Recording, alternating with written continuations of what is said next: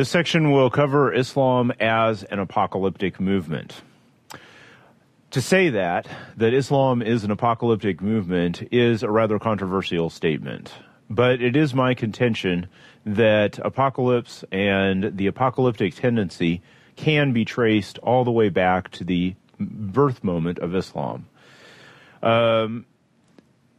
Muhammad and his first revelations have the quality of extreme repentance. They call for a cataclysmic event that is due to happen to the world that must be preluded by repentance on the part of humanity. First of all, of the Arabs, then eventually, as Muhammad's scope became much larger, of all of humanity. I think that Patricia Crone was accurate when she called Muhammad a doomsday prophet. His pronouncements in the early sections of the Quran have that immediate, absolute quality. The world is about to end. Now, what on earth are the reasons why Muhammad might come to that conclusion? I'd like to point out at least 5 that would give, or possibly could give, a movement, an apocalyptic sense at this particular time. The first one has to do with something that cannot be denied in history, and that is the long war that happened between the Byzantine Empire and the Sasanian Empire. This war between 602 and 628, during almost the entire time that Muhammad had his ministry. This is one of the great pointless wars of history where both empires managed to completely destroy each other. And managed to do, moreover, the things that desecrated each other's sanctities to an extreme level. The Persians in 614 managed to take over the city of Jerusalem, where they looted it, burned it, and took the Holy Cross, the fragment of the true cross, hostage. At a later time, the Byzantine Empire was able to make a comeback, and the Byzantine Emperor Heraclius was able to take over a number of the holy fire temples of the Zoroastrians, each one of which he desecrated and destroyed in their turn. So both empires at the end, towards 628, were completely exhausted.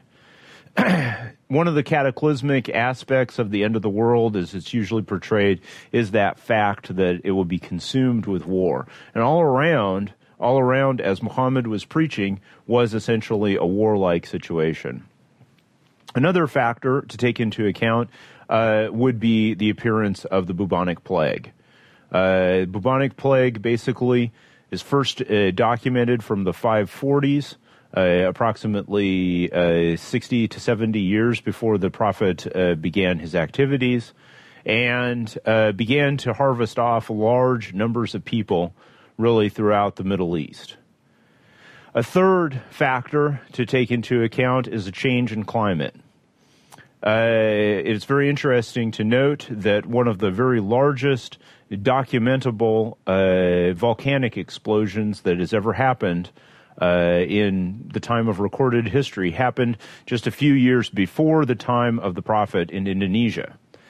And although one cannot say absolutely, one strongly feels after reading the Quran that some of the changes that are described in the climate, some of the differing colors and so forth, the dramatic nature of the climate may have been very strongly influenced by the volcanic ash that was spewed out by this particular volcanic explosion.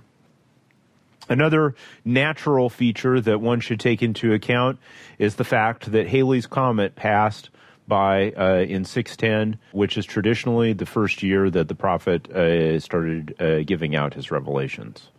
And there are mentions of various different comets or stars falling and so forth. We don't know about other different meteorite activities. Perhaps there were. There's no record of them. But there may very well have been meteors that were falling at that particular time. Certainly Saudi Arabia is known for being an attractant for meteors in later times. But even more than all of those things together was the sense that something should happen right at that particular time. And why should that be? But that particular century was one that was 7 centuries after the time of Jesus. This holy number of years that had elapsed since the time of Jesus brought people to thinking that something needed to happen. Something fundamental needed to happen that would change at that particular time. And apocalyptic expectations that we have from both Jews and Christians at that time indicate that this was not a feeling that was solely confined to the Arabian Peninsula. Byzantines felt it. Jews felt it. There was sometimes attempts at forcible conversion of the Jews. Sometimes Jews even voluntarily apparently converted. And there was familiarity, even as far away as North Africa, that a prophet had appeared in Arabia, although his message was not accepted at that early date. So it's my strong feeling that after reading the Quran, one does have an apocalyptic movement in Mecca at that very early stage, that it has all the hallmarks of an apocalyptic movement. We know that early mosques were not built out of stone deliberately, that they were usually built out of very rude structures, usually just leaves and sometimes wood structures, because there was no point in building permanent structures. The world was about ready to end. So the tradition that goes, build them like a booth, like a booth like the booth of Moses. In other words, like a temporary shack, not anything like the monumental mosques that we find in later times, indicates that the early Muslims were not interested in leaving their mark upon the world. They were interested in transitioning into the next world. Now, on a regular basis during that first 100 years of Islam, we find different messianic or apocalyptic movements that would rise and would try and take power on the basis of the idea that the end of the world was coming at a particular time. These are very closely tied to the early adoption of the Hijri calendar, which can be dated back even into around 30 years after the death of the Prophet. That acceptance of a new calendar, of an entirely new way of dating things, indicates that people were counting on a clock all the way down to probably what was intended to be the end of the world at the year 100 or 718. Now, many of the Muslim conquests can be tied to these various different timelines, closely connected with that 100 and then later on 200-year timeline. There was the sense that, and this is reflected inside the Hadith literature, that God would not have any use for anybody who was born after the year 100. There would be no point in it. And so it's not surprising to find that the final push that the Muslims made for Constantinople was actually in that particular year. But that conquest failed. And probably one of the most interesting things that happens to an apocalyptic movement is when a conquest or when a prediction fails. And it's really from that failure that we start to begin to see a change in Islam, a change that moves away from the temporary into the permanent. It's really from that time that we begin to see strong, large, monumental buildings being built on a continual basis. Mosques change. They no longer are the rude shacks that are described by Bishop Arnulf as he visits the Holy Mount, the Temple in Jerusalem, what is today the Dome of the Rock and the Mosque of Al-Aqsa, and he describes the Mosque of Al-Aqsa as a bunch of rude planks that have been placed sort of board-like over stones. In other words, there was absolutely no attempt whatsoever to build what we consider to be one of the earliest mosques in Islam as being something of a monumental building. And this was not for lack of money. The Muslims had all sorts of money and resources and slaves and ability to build things and architects that were willing to build them. We know that from other different sources. And so I think that it was very important for them to, at that particular time, to make sure that their mosques and their holy locations actually were not monumental.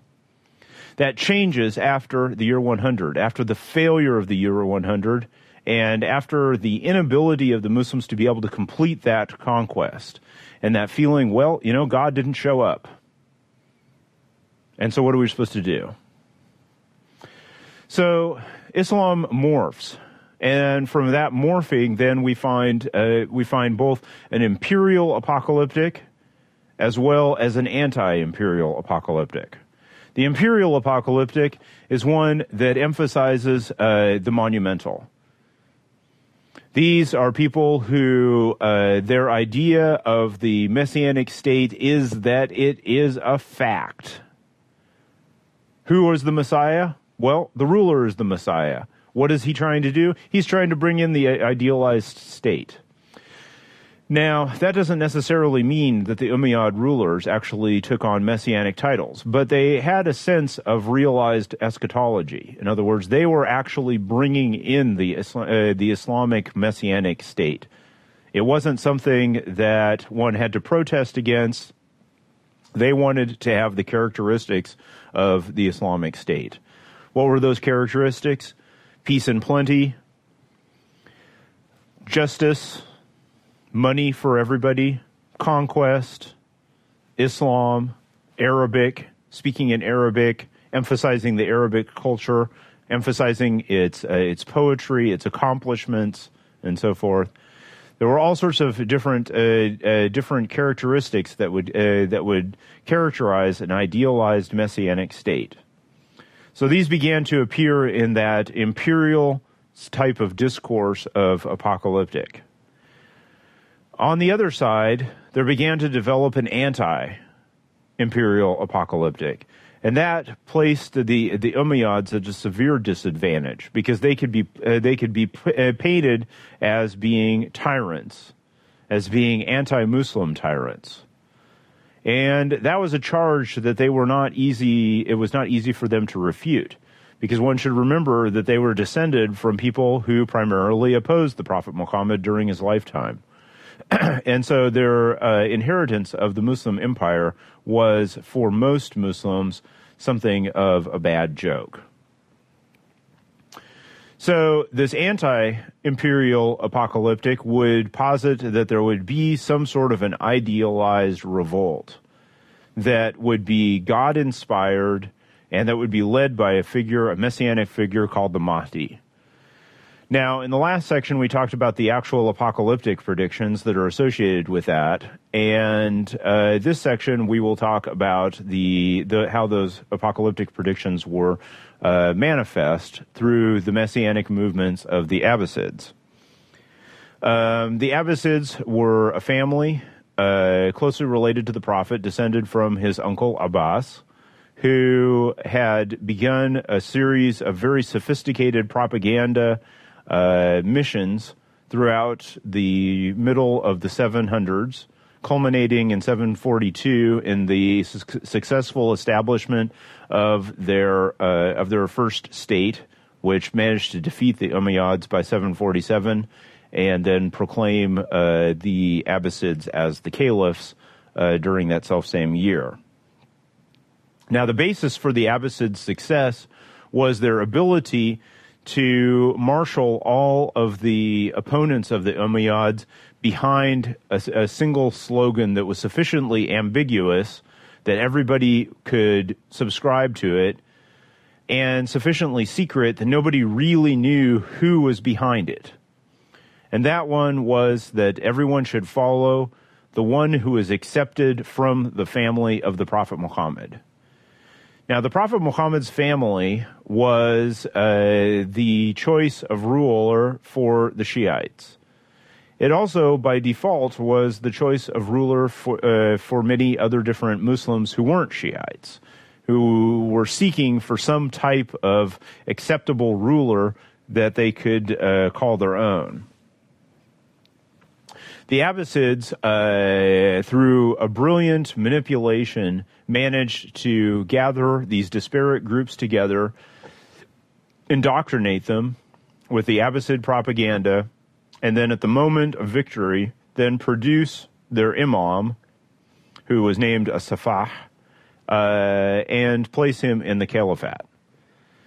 Now, the Abbasids, the early Abbasids, were able, after that, for their first 7 rulers, and again, the number 7 there cannot be a coincidence, to take various different messianic titles.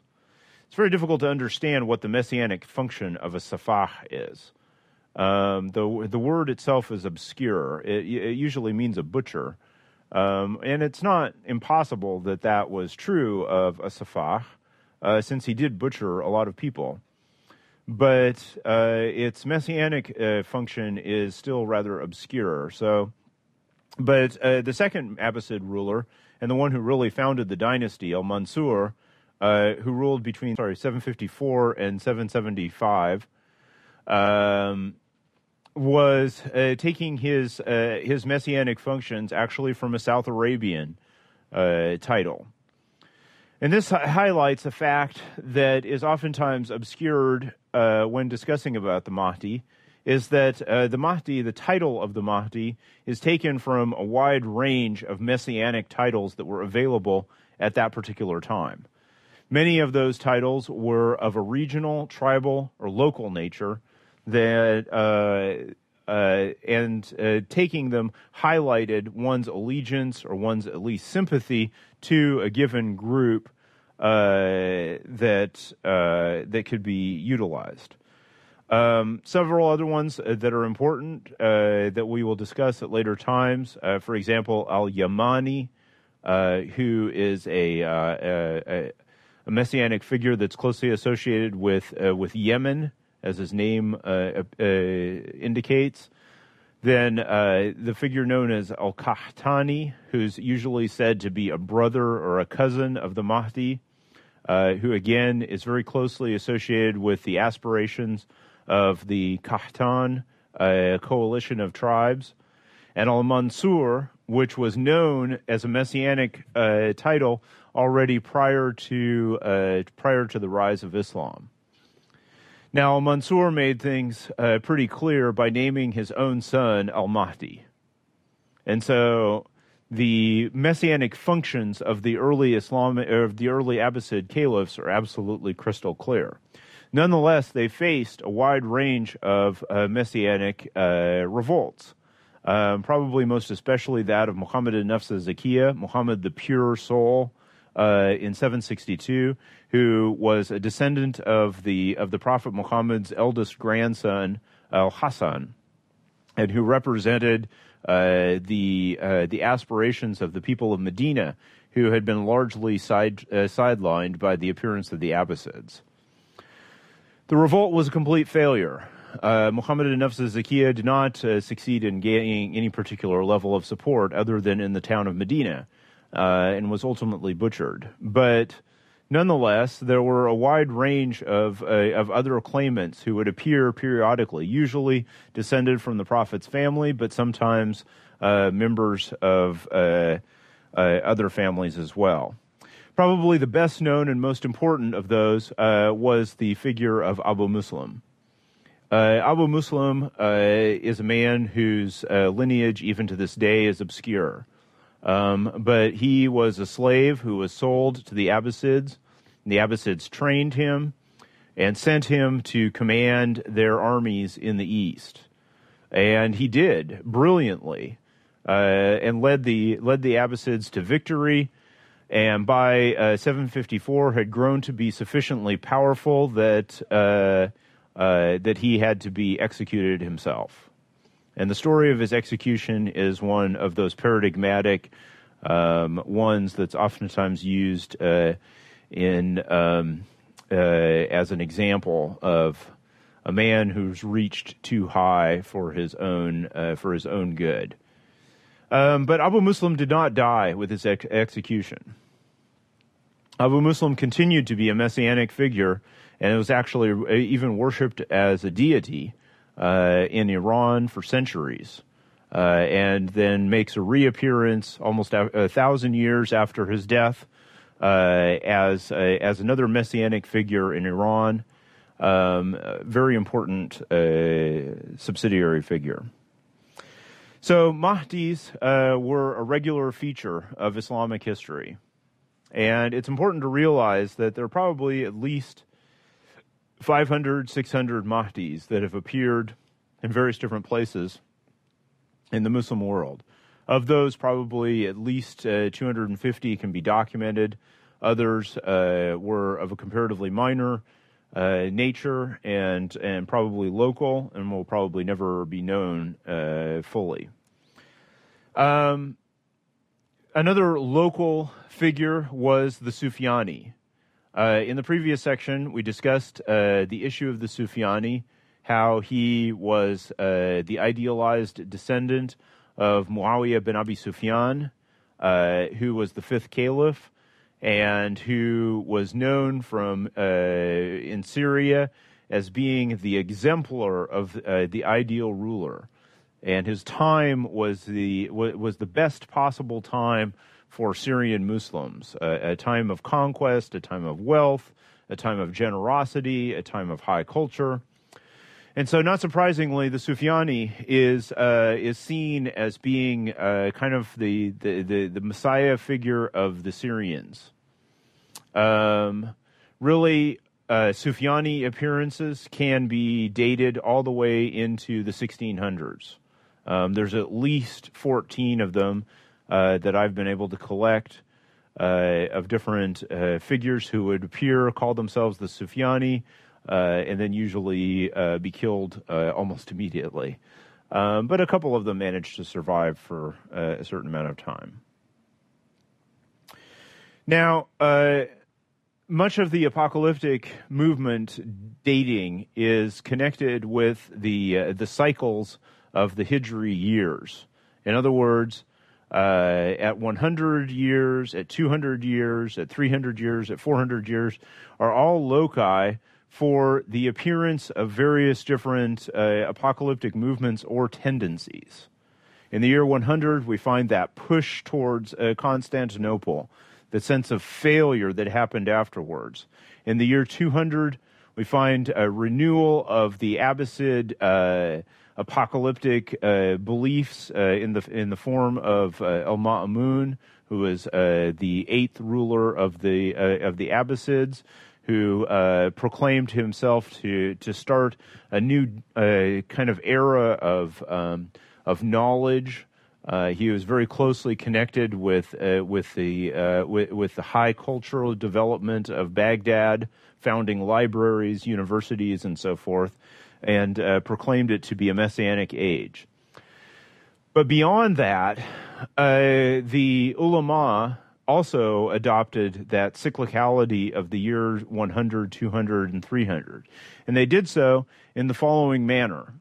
They took a certain tradition that says at the beginning of every 100 years, God will send a mujaddid, a renewer, who will renew the religion. Now, this figure of the mujaddid is not precisely messianic, but he does have some messianic qualities about him. Now, usually because he's a religious figure, he is somebody who will appear at that particular time, usually be associated with the ulama, and bring about some sort of necessary change or reproof to the dominant discourse that is going on in the Muslim world at that particular time. And so the Mujaddid tradition allows for the possibility of radical renewal inside Islam.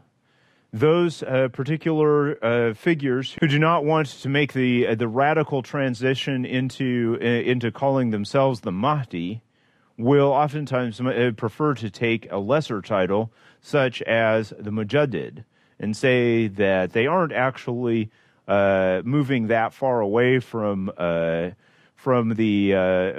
norm in calling themselves Mahdi. They don't want to endanger the political status quo in that way, but they would like to make some religious changes. So usually the Mujaddid's function is confined to a religious change of some sort.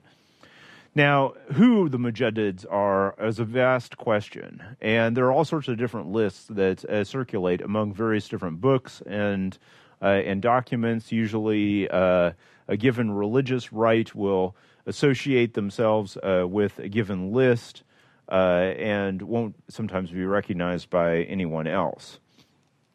But it's important for us to realize that Mujaddid tradition does allow for kind of a secondary, lower level renewal factor to Islam that otherwise might not be available.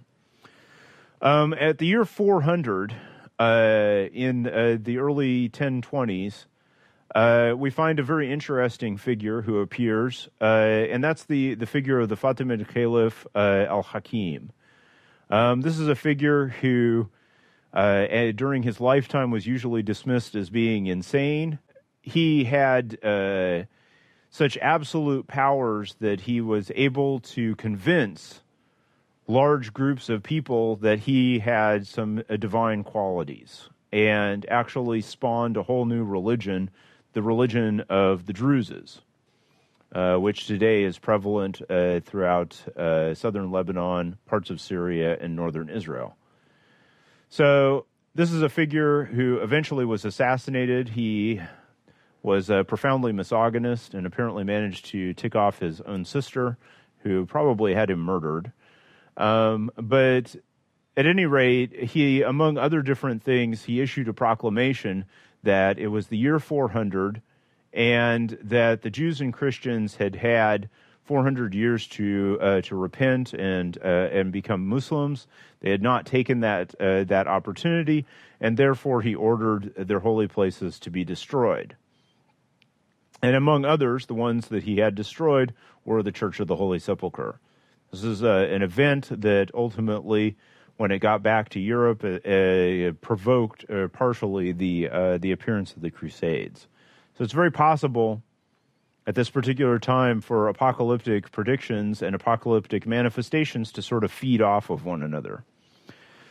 There are numerous other different apocalyptic movements that appear throughout the centuries. We're not going to deal with all of them, but the ones that are probably the most important for the later Middle Ages are those that appeared around the Muslim year 1000, which fell in the Christian year 1591. And that's a very interesting year because you find a number of different conquest things that are leading up to that particular year. In the previous section, I detailed how the figure of Jalaluddin as-Suyuti was commissioned to write that the world was not going to end in 1591. And as a matter of fact, he pushed that year back to 2076, saying that God had given the earth another 500 years to repent. But there's a series of conquests that happened at that particular year. One of those is a push north that the Ottomans were doing at that particular time towards Vienna. It's a very strong move, apparently, to try and finish off the conquest of Christian Europe. There's also a move by the Moroccan Messianic dynasty of the Saadids to conquer Black Africa.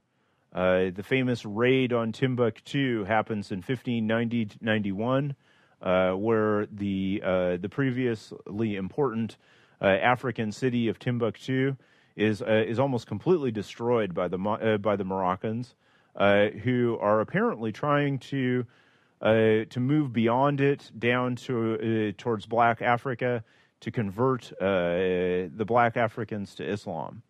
That self-same time is also the time of the Ethiopian Jihad, where the great conqueror Ahmed Granye overruns the Ethiopian highlands. And when you read the account that has come down to us of the Futuh al-Habasha, the Ethiopian Jihad, you realize that it's just suffused with apocalyptic predictions that the world is about to end, and therefore Ethiopia needs to be conquered for Islam. As it happened, the Muslim conquerors there ran into the Portuguese, and they were butchered. Other messianic movements that happened at that self-same time were more peripheral to the Muslim world. The change of Iran from being a Sunni stronghold into a Shiite stronghold, which was closely associated with the rise of the dynasty of the Safavids, that was messianic in its very nature. And additionally, the important messianic movement of the Mahdavi, the Mahdaviya, that appeared in India at that self-same time, led by a would-be Messiah. So that's only a small selection of the different types of messianic movements that were available at that year 1000. So it's not surprising that during our own times we should expect, as the Islamic year 1500 approaches, that there should be more and more apocalyptic movements that will appear. Now, as we look down through the centuries, we see at the Islamic year 1200, in the late 1700s, the appearance of the West African figure, Sheikh Osman Danfodio, who also starts off his particular ministry of reform and jihad at that critical moment, where he says that he receives a vision from God and from different Sufi sheikhs and holy men that he needs to go out and fight in the jihad in order to purify what we today would call northern Nigeria. In 1300, which would have fallen in 1882, the Muslim world was to a large extent controlled by colonial figures, and so it's not surprising that by that particular time the messianic movements that were associated with that year were mostly of a liberation quality. In Egypt, during that year, there was a major revolt that was associated with the figure of Arabi Pasha. This is a very interesting figure who sought to overthrow the British rule and to establish a pattern of jihad against the colonial attackers. And although he ultimately failed, it heralded an even stronger danger that the British had further to the south, which was the rise of the Sudanese Mahdi.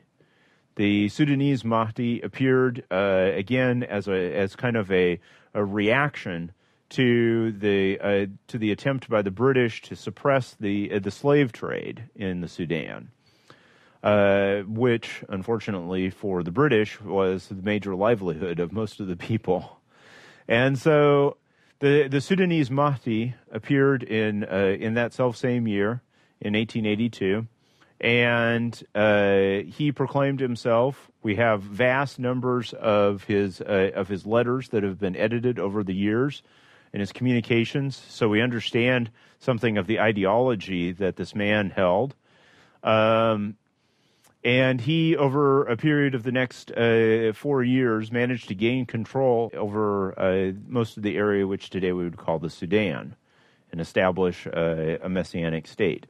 Now, as it happened, he died very shortly after his followers took over Khartoum in 1884.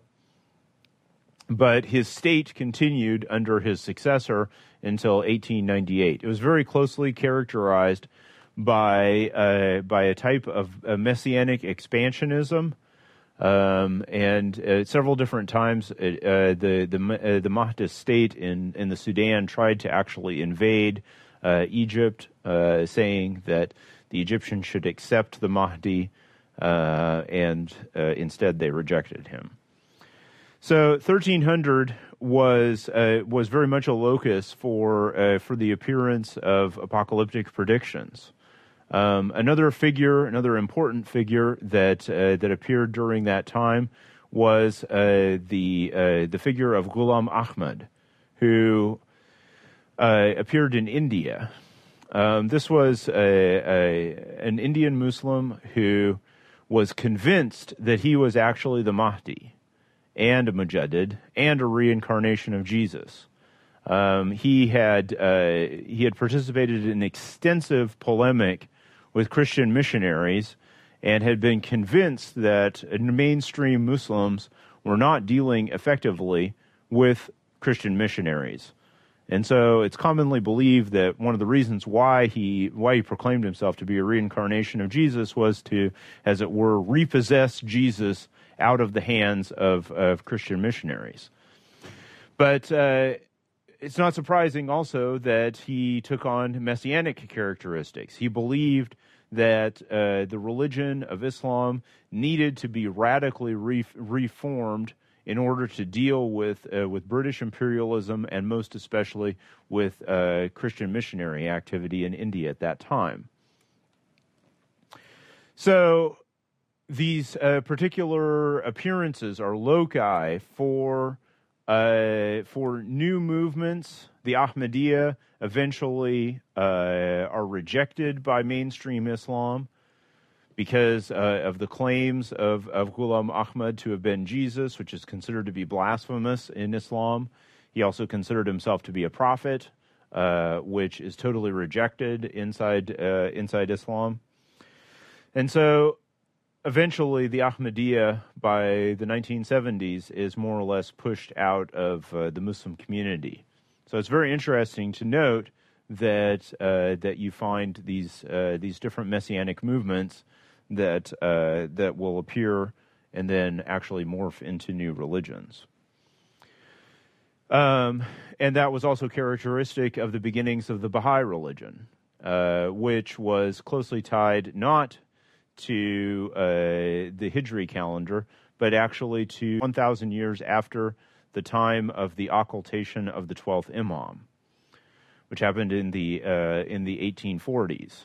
And so at that particular time, then the Bab, the new figure, the avatar for the Baha'i religion, appeared and made a proclamation of himself as the Mahdi. This was rejected by most Iranians quite violently, and then gradually the religion then morphed into entirely a new belief system. Now, during our own time, the most important apocalyptic movements have happened during that year of 1978-79, which was the Muslim year 1400. During that year, one finds so many different apocalyptic movements, it's really hard to know where to start. But the easiest one to characterize is that of Juhayman al-Utaybi, who was a Saudi Arabian and who had been a radical activist in the Saudi Arabian kingdom who believed that the kingdom had been taken over and over-influenced by Western and non-Muslim ideals. And so, fortunately, a great many of his writings have survived and were smuggled out after his death. But he believed that the Mahdi should be proclaimed in the Holy Mosque of Mecca. And so he decided that he would do that actually during the holy month of Ramadan. And that it was actually his brother-in-law, Muhammad al-Qahtani, who actually ironically held the name of one of the minor messianic characters, who would be proclaimed to be the Mahdi at that particular time. And so several hundred of his followers managed to take over the Holy Mosque then in November of 1979. And it took the Saudi Arabian government almost a month to be able to get rid of them. And actually, they had to draft a number of French paratroopers from a crack French anti-terrorist group and hastily convert them to Islam in order to send them to fight Juhayman al-Otaibi and his group that had taken over the mosque. And in the end, they actually just had to use poison gas against them. So this is a very powerful and potent belief system that has the power to draw large numbers to it. The Saudi Arabian government is petrified, even to this day, about the ideology that led Otaibi and his group to take over the mosque. But this is hardly the only apocalyptic event that happened during that year. Those of you who know history will recognize 1978-79 as the year of the Islamic Revolution in Iran. Definitely the Imam Khomeini used extensive apocalyptic imagery in order to communicate his message. And there can be no reasonable doubt that many were influenced by the ideal of establishing some sort of an Islamic state during that crucial year in Iran, and that would probably come to influence the entire world. There were apocalyptic movements in Indonesia. There was an apocalyptic appearance in Afghanistan, where at that particular time the Soviet Union had just invaded, and it was just the beginning of the revolt and rejection of communist rule, and the beginnings of the Mujahideen movement against them that would ultimately lead to their expulsion 10 years later. Another very important movement that happened at that particular time was the Mai Tatsine movement in Nigeria, where you found that a radical leader had incited large numbers of his followers to violence in the northern section of Nigeria. This radical leader continued until he had to face the Nigerian army during that self-same time, and was ultimately defeated. But his followers have continued to actually cause problems in various different times, and actually the last of them was only rounded up a couple of years ago. So all in all, the year 1400 was promised to be something of a turning in history.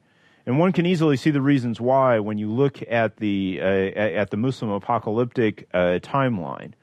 The fact is if you believe that the year of 1500 is going to be the end of the world, then you must believe that a number of different events are due to happen during that period leading up to it.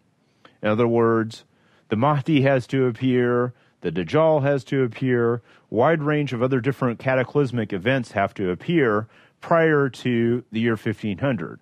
And therefore, that space of time between 1400 and 1500, in other words, 1978-79 to 2076, must be filled to a large extent, if you take the apocalyptic prophecies seriously, with a whole bunch of different cataclysmic events.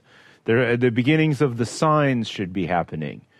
The appearance of the Mahdi, the appearance of the Dajjal, all these different things should be happening, and therefore it's not surprising that you found at that particular time Muslims responding very strongly to the present day.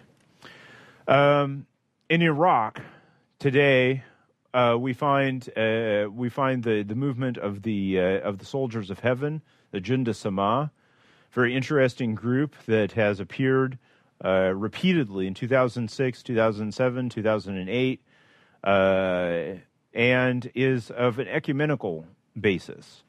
In In other words, it seeks to bridge the gap between Sunnis and Shiites in a very violent way. And the way it chooses to do that is to actually attack elites. One can sense very strongly from reading Muslim apocalyptic literature the hatred of Muslim apocalyptists for elites. In other words, usually elites are portrayed as being of negative value for Muslims. They oftentimes have betrayed Muslims. They are corrupt. They are too over luxurious. And so one of the first activities that the Mahdi engages in traditionally is actually to kill the ulama. And the other one that he does, not surprisingly, once one reads the materials, is to destroy all the mosques. And so when the Jund as-Sama first appeared, it was amazing how much they had decided to try and fulfill these prophecies. Basically, their plan was to try and kill off all of the religious elite of both Sunnis and Shiites in Iraq, and then to destroy all the mosques. It sounds rather antinomian, almost, or nihilistic when you read about it, but it makes sense in kind of a bizarre way, because if you're living inside that civil war state of Iraq in 2006, and you read the apocalyptic prophecies, and then you look around you, and you realize the extent to which violence is being incited by both religious elites, it would make sense to actually try and refound a state that would encompass both Sunnis and Shiites, a sort of messianic state, by first of all getting rid of the entire previous order. So while the Jund as-Sama is undoubtedly a very violent group, and rightly it's been fought by both Americans and by Iraqi soldiers, it represents actually a sincere continuation of the apocalyptic tradition of Islam. So in summary, the relationship between apocalyptic predictions and apocalyptic movements is problematic. One should not say that the apocalyptic predictions are actually some sort of blueprint by which a movement can actually achieve power. They are dynamic and dangerous, and most of them do not appear in the canonical traditions. There's very, very little material about the Mahdi, for example, in any of the canonical traditions. But they are not actually blueprints, and you cannot find exact parallels between the rise of a given Mahdi and the sort of material that you find in the Hadith literature, even though it might have certain affinities with it. It won't ever be exact. And so the material is problematic. It's probably best seen as being a type of group of slogans.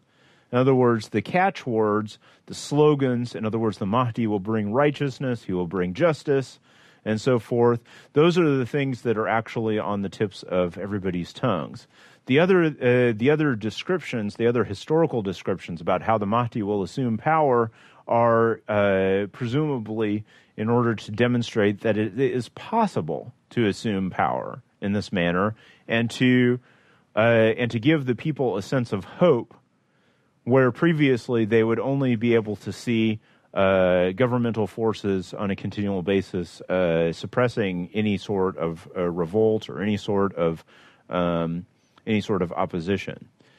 So the usage of the apocalyptic prophecies is at best spotty.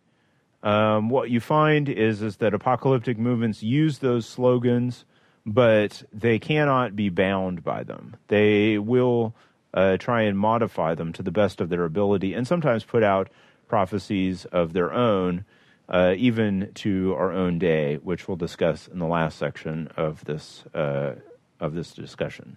Thank you.